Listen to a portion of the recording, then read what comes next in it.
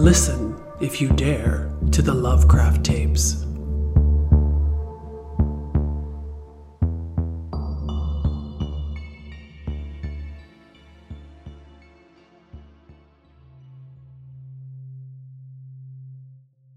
Josie didn't like babysitting. She loved it. When she showed up to a house just before dark, while Mom and Dad were busy getting ready for whatever romantic night they had planned, she felt as though she were performing an invaluable public service, every bit as important as a fireman, nurse, or maybe even the President of the United States. Well, maybe more important than the president. The current one turned out to be a real dorko and super sweaty on TV.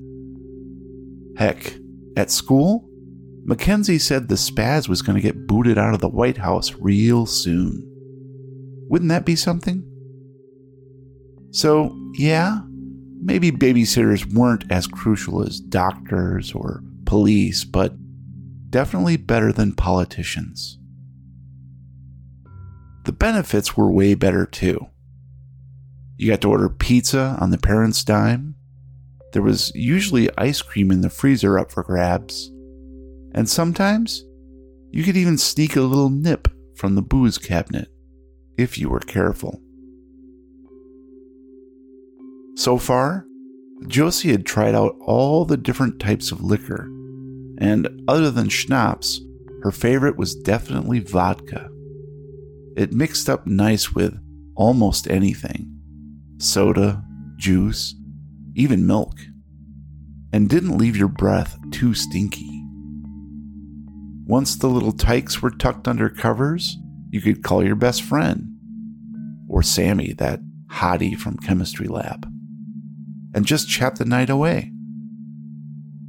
Sometimes there'd be a good horror flick on the tube. And when the folks got back, you had a handful of cash for the next time you met up with friends at Tail of the Pup. Oh my God, she could practically taste one of their corn dogs right now. The Millers left about an hour ago. Mrs. Miller was pretty cool, and she had a real shiny dress on, with all these purple sequins. Off to the disco, Mrs. Miller said, and it was clear they'd been drinking already. Mr. Miller was gross, kind of kissing all over his wife, but looking at Josie the whole time. That made her feel icky. Still, they paid more than most, so she guessed she could ignore his creepy looks. For now. And the kids were a dream. Brother and sister, a little old to be babysat any longer, honestly, but they were chill brats. She'd been watching them for over 3 years now, so that's why the Millers called her, though she was dang sure this would be the last time. Not to mention, she only had a year left in high school then. It would be off to college or whatever. Sometimes it seemed as if life were pushing her along a one-way track, much too fast. She sighed wistfully and took a final bite of lukewarm pizza just as the phone rang. The kids were watching TV in the den, some variety show with a laugh track. Pressing the receiver to her ear, she chirped, "Hello, Miller's residence." There wasn't any answer, but she could hear slow, measured breathing.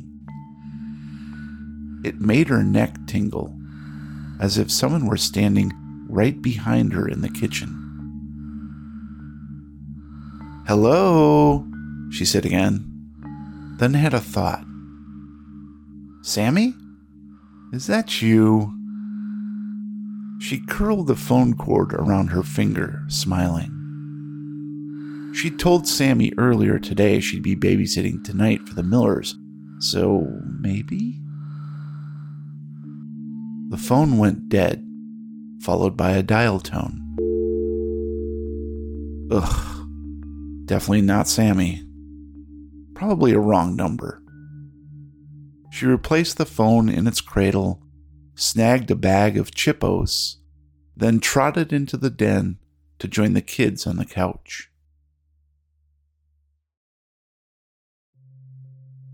They stayed up until almost 11, and even then it took some doing, and an improvised ghost story plus a last-minute scoop of devil fudge swirl to convince her charges it would be wiser to get sleep rather than face their drunken parents stumbling home. Whether it was the wisdom of that advice or just the overload of sugar, both were snoring within 20 minutes of lights out. Josie was back downstairs, lying on the couch, getting drowsy-eyed in front of some monster movie where a mad scientist was killing people to give his wife's dismembered head a new body, when the phone rang again. Rubbing her eyes, she got up and shuffled to the kitchen, managing to snatch up the receiver on the fourth ring. Hello, Miller's residence. Part of her expected it to be Mr. or Mrs. Miller, checking in to say they were running late. Instead, that same breathing sound crackled in her ear. Hey, she said, this isn't funny. I'm hanging up and calling the police. Then she slammed the phone back down, the corkscrew cord swaying in the air like an uncoiled serpent. She waited. 1 minute, 2 minutes. Nothing happened. Josie let out her breath, not even realizing she'd been holding it in for that long. Maybe she should try out for the swim team next year. At any rate, the weirdo got the message. This wasn't her first run-in with prank callers, after all. If years of babysitting gigs taught her one thing, you could reliably dissuade some punk from bugging you over Ma Bell's communication lines by threatening to call the cops on them. It worked every time, like a charm. The phone rang. She yelped, startled, and answered before even thinking about it. Look, mister, she began in her best I've had enough of this bullshit tone. Muffled disco music drifted from the earpiece. Josie rolled her eyes and clutched the phone cord to her chest, face flushed as the adrenaline coursed through her system. It was the Millers after all. Mrs. Miller, can you hear me? Tipsy laughter, followed by the clink of glasses, a brief swelling of the music, then the connection ended. Josie put the phone down. Yep, sounded like the Millers would be late all right.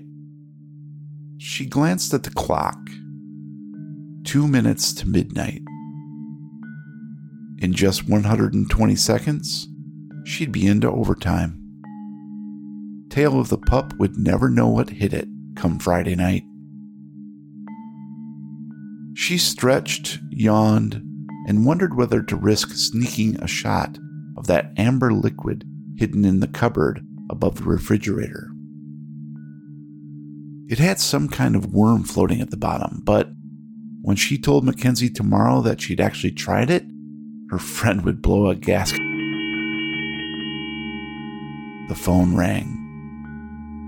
Well, not exactly rang. It was more of a dull jangle. 3 unmelodic intonations that sounded like a bell being struck with pieces of lumber in quick succession. Then it was quiet again. Moving against every instinct that told her to do exactly the opposite? She slowly lifted the receiver from its cradle and pressed the cold plastic to her ear. Hello? Any facade of bravado had gone from her voice. Now it was the querulous squeak of a little girl under bedsheets, trying not to be afraid of the dark. The sound of familiar, measured breathing was eclipsed by a heavy, wet, squelching thud, then shattering glass, followed by a high-pitched scream. It took a full minute for Josie to realize the scream was coming from her mouth. It took another minute for her to recognize the thud had come from upstairs, and the shattering glass was that of the kid's second-story bedroom window.